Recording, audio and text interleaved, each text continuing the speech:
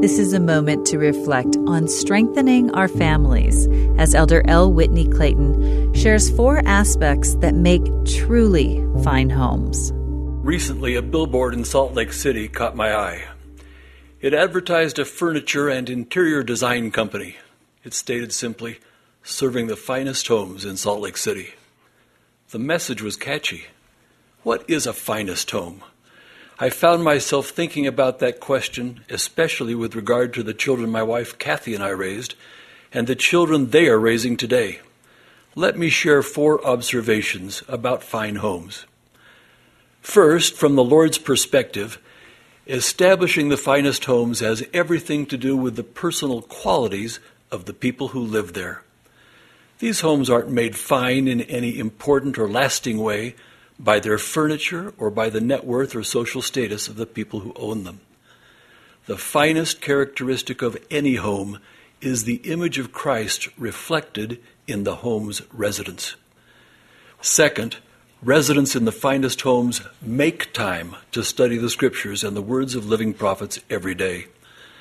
Studying the Scriptures brings us closer to the Savior, whose generous love and grace assist us with our growth. Third, fine homes follow the blueprint created by the Lord for his finest home, the temple. Building a temple begins with basic steps, clearing brush and leveling land.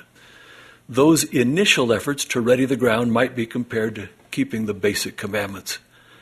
The commandments are the foundation on which discipleship is built. Steady discipleship leads us to become firm, steadfast, and immovable, like the steel framework for a temple. This steady framework allows the Lord to send his Spirit to change our hearts. Experiencing a mighty change of heart is like adding beautiful features to the interior of a temple. As we continue in faith, the Lord gradually changes us. We receive his image in our countenance and begin to reflect the love and beauty of his character. Fourth, the finest homes are refuges from the storms of life. Mortality always brings challenges, but time after time, I have seen that those who strive to obey the commandments are blessed to find their way forward with peace and hope. That was an excerpt from Elder L. Whitney Clayton's talk, The Finest Homes. This is a moment to reflect.